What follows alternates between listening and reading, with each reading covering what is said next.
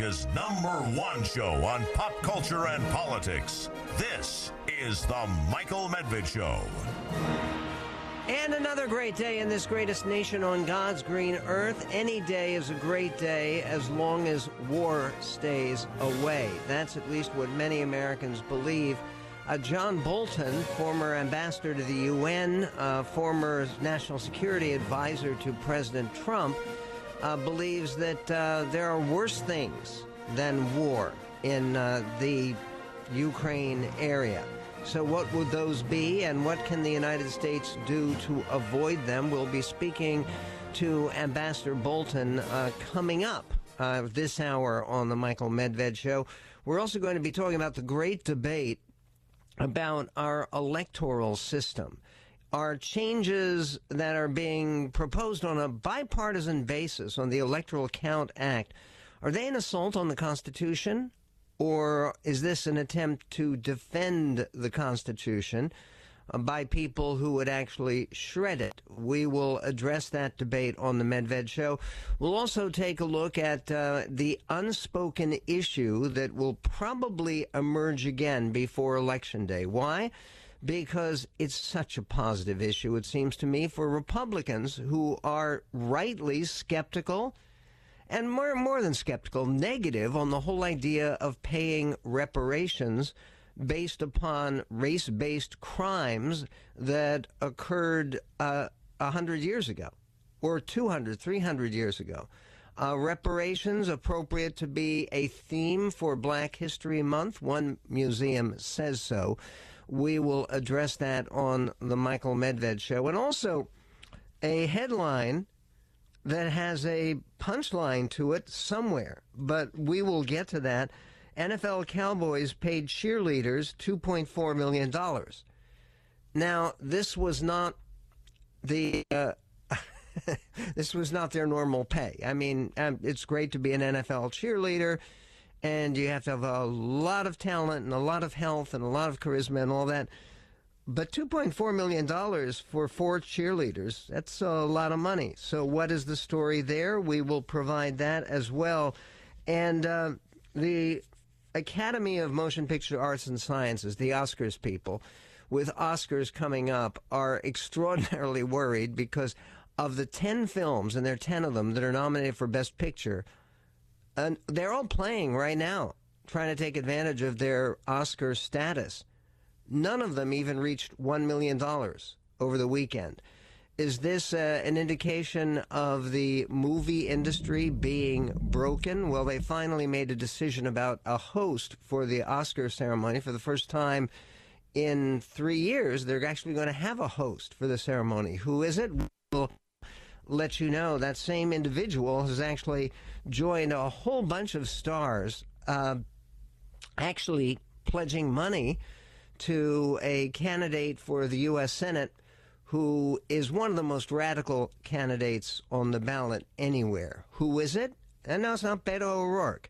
Though with the Texas primaries coming up, he's very much on people's minds. It's somebody else, and we will get to that on the Medved Show. 1-800-955-1776 is our phone number.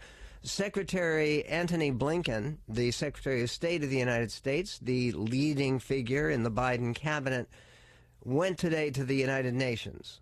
And he said a couple of things that are potentially important regarding the prospect of war in Ukraine. Here is the way that Secretary Blinken began his remarks. It's on clip 1. I'm mindful that some have called into question our information, recalling previous instances where intelligence ultimately did not bear out. But let me be clear. I am here today not to start a war, but to prevent one. The information I presented here is validated by what we've seen unfolding in plain sight before our eyes for months.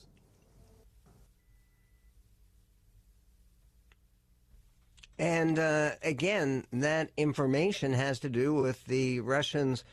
Well, remember, there were reports yesterday that they were withdrawing some troops. They may not be true. They may actually be mounting more troops on the border. And Blinken also went forward with something that the United States has said before, which is about the possibility of Russia trying to manufacture an excuse for war. One of the reasons that the United States is saying this in advance is to emphasize the idea that this is not a war of necessity for Russia. Russia is not under threat. It is a war of choice. And that's what he emphasizes here. Clip 2.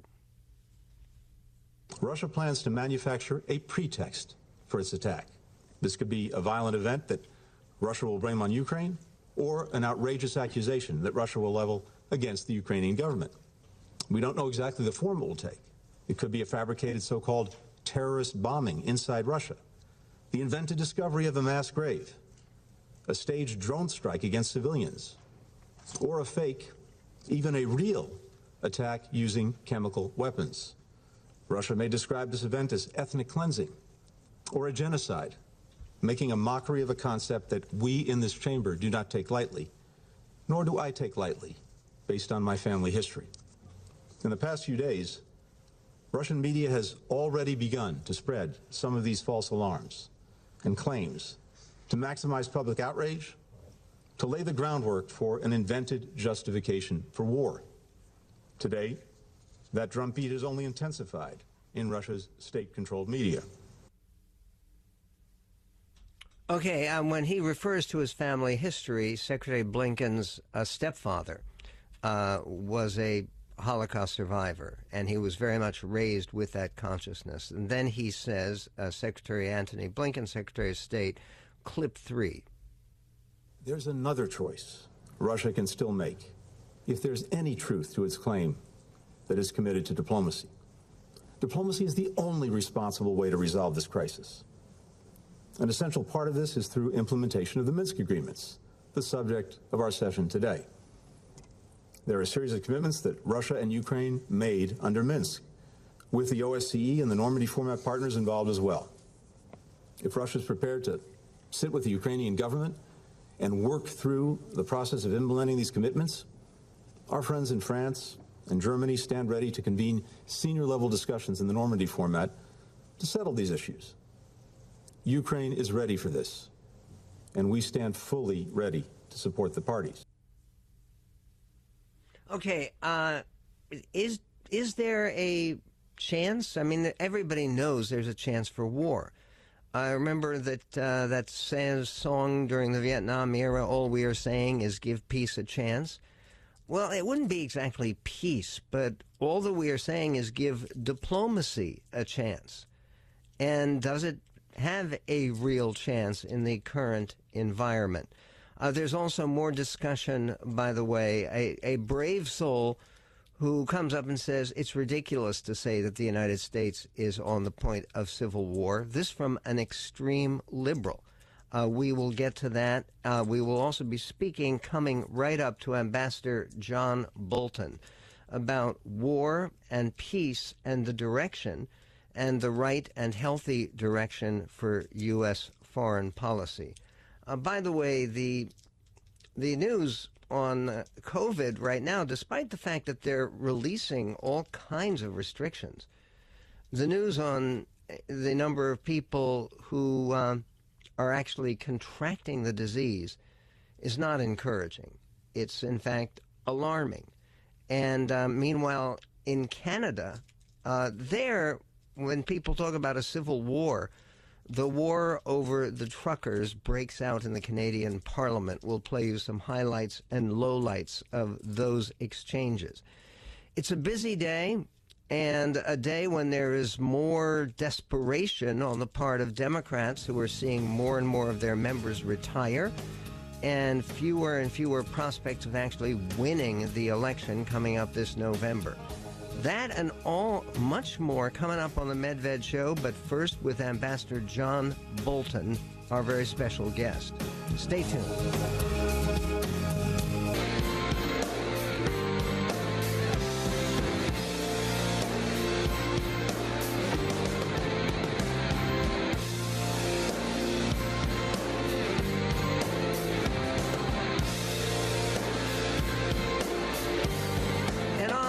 Michael Medved Show. There are some voices that have been raised in Congress and elsewhere among prominent commentators, most of them, by the way, conservative Republicans, saying that, look, we're making a mistake to focus all of this attention on Ukraine and its perils, when the real danger to the United States is China. Not so fast, says Ambassador John Bolton, because Russia and China have formed what is called an entente. They have formed a close alliance that may have the power to last. So what should the United States do? Ambassador John Bolton is the author of the best-selling and very readable book, The Room Where It Happened, a White House memoir. He was National Security Advisor to President Trump. He was a prime foreign policy and security advisor to President Bush and our ambassador to the United Nations. Ambassador Bolton, thanks for joining us. So why are people wrong? Why are people wrong in basic terms who say we should be paying less attention to Ukraine and more attention to China? Right. Well, they're half right in the sense that China is going to be the existential threat the United States faces in the 21st century. Where they're wrong is in saying that we can therefore essentially disregard or substantially downgrade the other threats. The U.S. just over time has not paid as much attention as it should to the threats we face in a lot of areas around the world. It's obsessed with identity politics domestically and wealth redistribution rather than wealth creation. But the fact is, when the United States is challenged, historically it has risen to the challenge, and we can do it here. And to ignore a threat in Ukraine because we're worried about Taiwan, which we should be worried about, is an invitation to Russia to interfere in Ukraine and an invitation to China to interfere in Taiwan. It gives us the worst of both worlds if it looks like we can't pay attention. Well, paying attention, do you believe that at the moment that, as many people have suggested, including people very high in the Biden administration, that war between Russia and Ukraine is inevitable?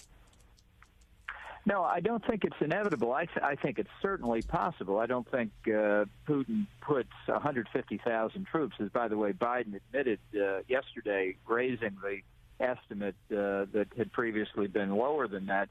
He doesn't put those troops there unless he's prepared to use them if it's in his interest to do so. But nobody should discount the threat. But I think Putin is a more creative strategist. I think he's looking to see what the maximum advantage he can get, ranging from deepening splits and problems within NATO to pushing NATO back from Russia's frontiers to taking action to reacquire another piece of the former Soviet Union. It may be a shell game with Ukraine, down to taking not all of Ukraine, but only part of it. I think Putin has the initiative and the momentum. I think we're reacting. I think it's a mistake to say, as Senator Murphy of Connecticut has been saying, that Putin's operating from a position of weakness. He is not. He's operating from a position of strength. We're the ones who are uncertain and reactive, and Putin is just going to do the best he can to get as much as he can and keep the costs down. And what should the United States be prepared to offer, if anything, for the sake of reaching some kind of agreement on Ukraine? Well, I don't think we should offer anything, because I think this is Putin doing something that's fundamentally illegitimate, and he's a master at creating a crisis, and then saying to obtain objectives that are unacceptable to us, he will end the crisis. And at the moment, I think we're at a perilous point because we've made so many mistakes here over the past several weeks that it's very hard at this point to correct and to put ourselves in a position where we can achieve what we most want, which is we don't want to see Russian troops cross into Ukraine. Unfortunately, our efforts to deter Putin from doing that, I fear very much, are going to be unsuccessful because of the lack of credibility of the Biden administration, in large part because at the beginning Biden gave up sanctions on the Nord Stream 2 pipeline. He's admitted already in this crisis there's no chance of using U.S. or NATO force, which certainly solves one of Putin's problems. And Biden is still bearing the burden of his catastrophic withdrawal from Afghanistan. So all the threats that we've made about sanctions after Russia invades are the right thing to do. I don't think Putin believes. I don't think our credibility is enough to deter him from using military force if that's what he decides to do. Is there a course of action that you would recommend, given the fact that it's behind the goal line? Is there a course of action you would recommend to the Biden administration that they haven't taken yet? Yes, I think we should have done this long before, but I think that imposing sanctions on Nord Stream 2 now to insist that Russia not only not invade, but withdraw from the places in Ukraine where it has military force illegitimately. We should have done this long ago, but it's still not too late to do it now. And do you believe that that could have efficacy in actually getting the kind of response you would want from Vladimir Putin? Well, I think what we need to do is make sure he knows he faces costs because of his illegitimate behavior. It's not simply a threat to the future, but he needs to know now that his behavior is one way to do it. I would not have given away the possibility of the use of military force. Nobody wants to get into active hostilities here, but when you give something like that away for free, it just makes the cost-benefit analysis in Putin's mind that much easier. It was an unforced error by the Biden administration. And let us hope that other unforced errors can be avoided. Ambassador John Bolton is the author of the best-selling book, The Room Where It Happened, a White House memoir, which actually is more enjoyable than it sounds. It as a human story involving some fairly big personalities, including the former President of the United States, Donald Trump. It is a book very, very much worth looking at. Ambassador Bolton, I appreciate your coming on the show and giving us the benefit of your wisdom. The piece in the Wall Street Journal that provokes some of these questions, Entente multiplies the threat from Russia and China. It appeared just yesterday from Ambassador John Bolton. We will be right back with more on civil war in Canada? Well, in the Canadian Parliament, certainly. That and more coming up on the Medved Show. The Michael Medved Show, all across America. It's dangerous for America. It's dangerous for the world. This is the Michael Medved Show.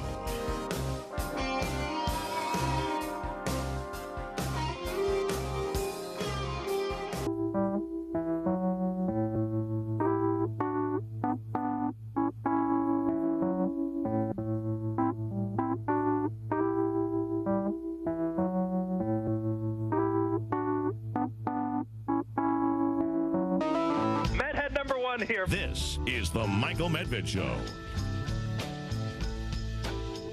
The most recent figures, and they're important figures still, from Johns Hopkins University, there have been 928,519 people who have died of coronavirus from COVID-19 and various variants so far.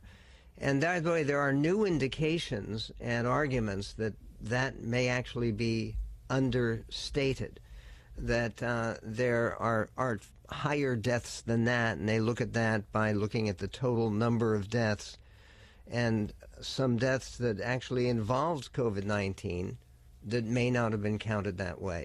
It's still a staggering total, 78 million coronavirus cases reported in the United States. And in terms of vaccine doses, there have been 548,000, but that means that how many Americans are fully vaccinated? 64.5%. Among adults 18 or older, it's 74.6%. Does that mean that COVID is over or waning or disappearing? The deaths from COVID are, compared to 2021. In 2021, at this date, there were 1,707 COVID deaths. And most recently, February 16th, 2022, 3,306. So almost double the number of deaths. People who suggest that the COVID threat to everyone, to our economy, to our way of living, to our education system, to our national unity of any kind, that threat has not disappeared. There was today in Canada where they are beginning to use the police to remove some of the remaining trucks that are blocking things in Ottawa and causing, in the city of Ottawa, the economy to continue to grind to a halt. They are beginning to use trucks on that basis. They have opened up the border crossings. They're not interfering any further. But Prime Minister Trudeau spoke harshly about some of the parliamentary support that has gone to the so-called Freedom Convoy and to the activist truckers in Canada. This is the Prime Minister on the floor of Parliament earlier. This is clip 6. Conservative Party members can stand with people who wave swastikas. They can stand with people who wave the Confederate flag. We will choose to stand with Canadians who deserve to be able to get to their jobs, who be able to get their lives back. These illegal protests need to stop, and they will, Mr. Speaker.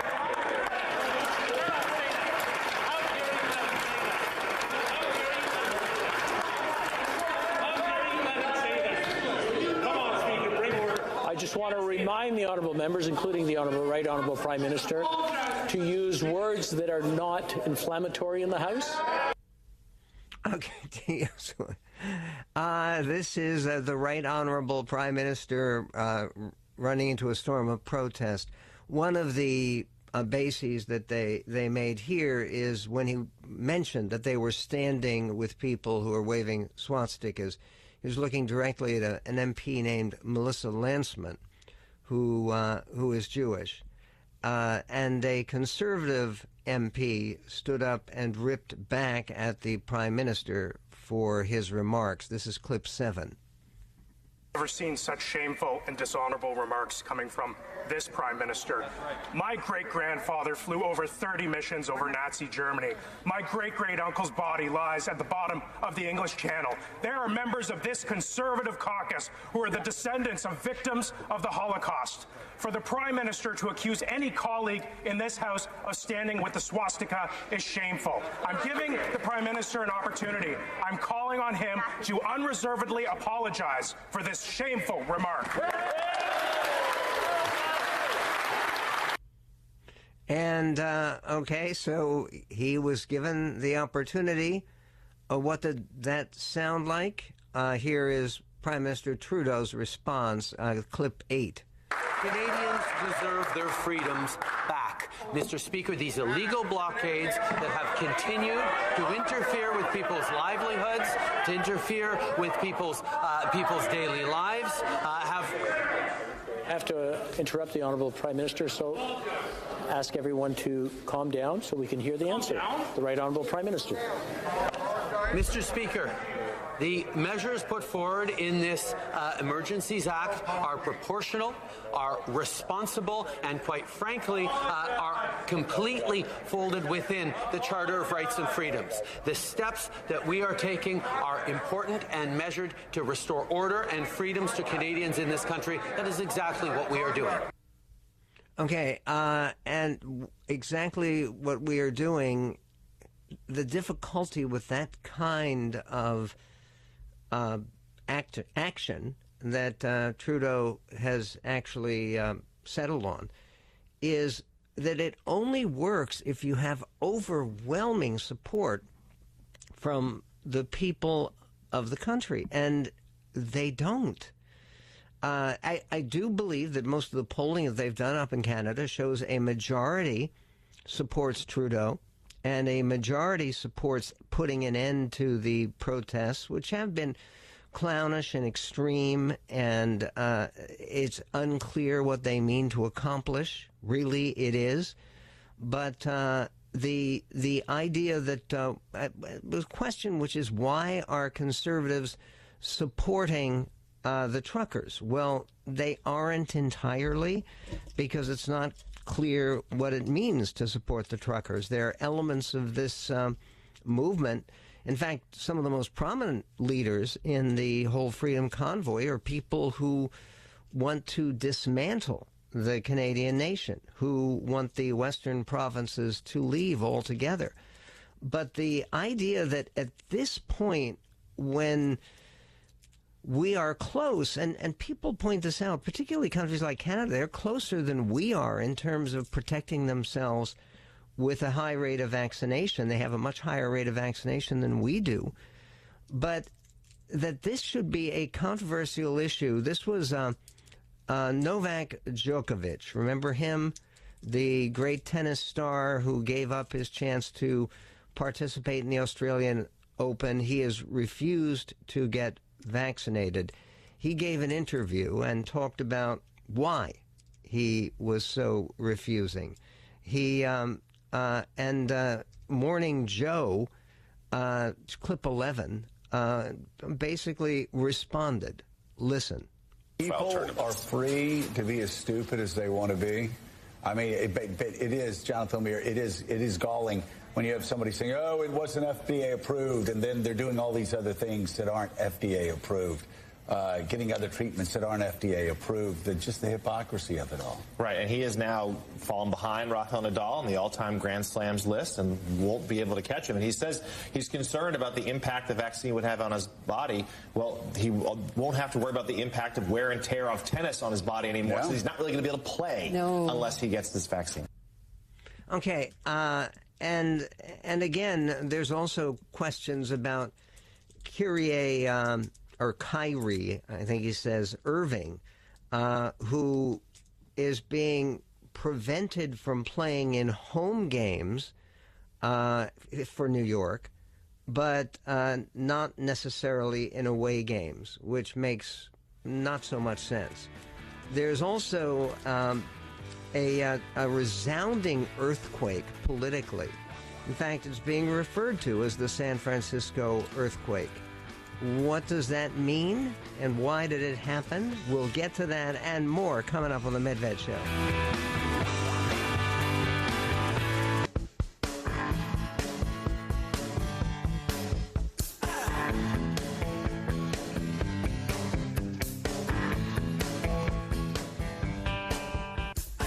And on the Michael Medved Show, let us go to a call to David, who was called in from Seattle. David, you're on the Medved Show. Thank you. I just had a couple comments. One was I just found out last week that 2 people from my high school had died of COVID the week before. And I know that one of these women, I remember making out with her in high school, and that's why it really struck me. And they were both unvaccinated. And this was from a small town over on the Olympic Peninsula in Washington. And I am mystified why people can't, well, I don't know. That's a different thing, why people don't get vaccinated. But the other comment is I went to a lecture by David Brooks in Seattle 4 or 5 years ago. And I remember in that lecture he talked about when we lose civility. He just said, when we lose civility, it seems like we lose something. And that's kind of what is happening. It seems like to me a lot of places. And well, it's so shocking to hear it from Canada, because Canada has been known. Civil, exactly. Well, they're being infected by, as you know, a lot of the donation for that truckers protest has come from America. And so that's kind of encouraged him. Plus, I think in human nature there is a kind of a populist thing that you can come up with, I suppose, and that's kind of everywhere. If you kind of lose these guardrails that kind of keep you in check a little bit, and I think that's kind of what we're losing. We're losing not just a lot of, like the property crime in not just Seattle but everywhere. You can just see most of this stuff only works because we believe it works, and once we kind of start to lose some of that belief, things can start to unravel. And well, I think you're entirely correct, David, and I think we see it. And you're right; it's not just in Seattle; it's increasingly nationwide. One might even say increasingly worldwide. If someone had told me at the beginning of this pandemic that this would end up being a deeply emotional, visceral fight over vaccines, I would have thought this is unthinkable. This is inconceivable. There's almost zero cases of anybody having a bad reaction. There's been, I don't know how many, probably several billion people have been vaccinated now, and maybe there's 100 people or 20 people have had a bad, it's almost, you don't hear about it. And so, it's just very unfortunate that right-wing media and Republican governors have tried to, promote this sort of misinformation that's really I think it's cost hundreds of thousands of lives just in America, and probably in Brazil, hundreds of thousands or too. People would shoot back and say, well, that's the cost of defending freedom. The thing that surprises me most about this, and obviously I'm sympathetic to what you're saying, David, but the thing that surprises me most is that nobody draws the obvious point. We are required to get all kinds of vaccines in all kinds of settings, as in schools. And some of the same people who are making a huge deal out of getting a COVID booster shot, some of those same people are people who are opposed to getting polio shots, people like Robert F. Kennedy Jr. And again, let me point out, he is not a right-winger at all. He is an extreme liberal and a nut. And but he's opposed to every sort of vaccine. And this fear of vaccines right now, after they've changed the whole world so much for the better, is just amazing. There are worldwide people who are fully vaccinated are now 4.28 billion people. And the reports of any serious adverse reaction from those vaccines among those 4.28 billion involve a few thousand people, actually. David, appreciate your phone call, and I'm sympathetic to it. Here's an email that came in, a message that came in from Corvallis, Oregon, and from Richard. He says, "Hello, Michael. Just try to take away our abortion rights. Hey, just try to take away our gun rights. Hey, just try to take away our right to choose what goes in our bodies. People see all these issues as having freedom, and someone wants to take away their freedom. Your argument concerning children and vaccines proves my point. Yes, people love their children, but they also can tell them what to do. Grown-ups resent any pushback when someone is perceived as taking away a freedom and telling them what to do. I may disagree, and the fact that my doctor may be self-righteous, arrogant jerk does not prevent me from obeying him or her when they give me medical advice. Also, a very wise teacher once said that you don't fight if you know you're going to lose. Now, please take that decent, wise man's advice, and you will be much happier." Well, okay, it seems to me that's a very big argument against the truckers, against the so-called freedom convoy, against the people like Novak Djokovic. You're not going to win on this. How do you win, and what do you win if you do? Let's go quickly, very quickly, to Mark in Lakewood, Washington. You're on the MedVed Show. Michael, it's a pleasure to talk to you. I do appreciate your reasoned conversation. I guess I'm at a loss because I mean we can talk about a lot of different things with the vaccine, but the vaccine, previous definitions of vaccine have all been wiped away for the purpose of this one vaccine, which does not prevent transmission of the disease, which does not prevent the disease itself, which may prevent you from dying, but it's a disease that has now we think about a 1% chance of that. I'm confused as to how you wouldn't be somewhat skeptical of the whole situation, not to mention... I'll tell you how I wouldn't be skeptical of it. If you look at the rate of death and hospitalization in places with heavy vaccine penetration, where most of the people are fully vaccinated, it's much less. By the way, there was just an item, it came out yesterday, and we didn't get to it, but should have, which is there is now a report from the CDC and from the Food and Drug Administration. They're recommending vaccines very strongly for pregnant women because it virtually eliminates the chance of a baby, a small baby, getting the virus. And again, the effects are very positive. They are basically and again, no one's speaking up and saying, well, maybe not, maybe yes. This is very clear. There are a lot of women out there. We know some of them who are expecting. And it's wonderful news when that happens, of course, and wonderful news that you can actually make what should be a safe process even safer. And this idea that the email that I got, which says, don't fight if you know you're going to lose. This is fighting for every life, which it seems to me is a very worthwhile principle.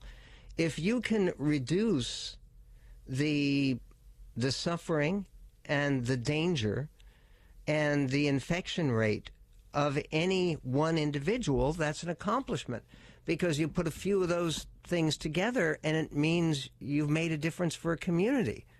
And when you make a difference for a number of communities, you can make a difference for the country.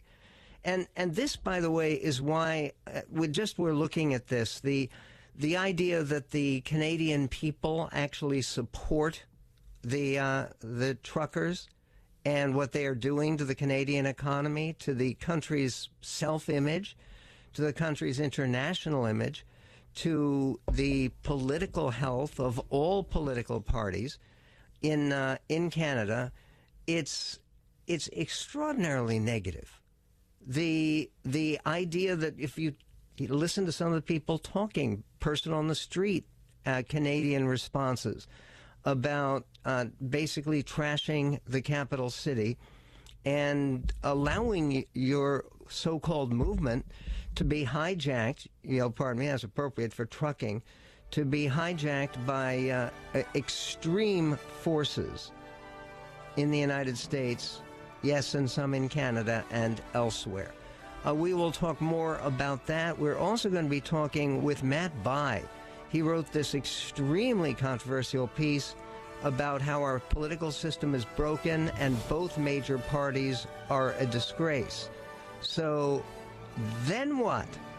If the Republicans are no good and the Democrats are no good, the alternatives are, we'll figure it out in this greatest nation on God's green earth.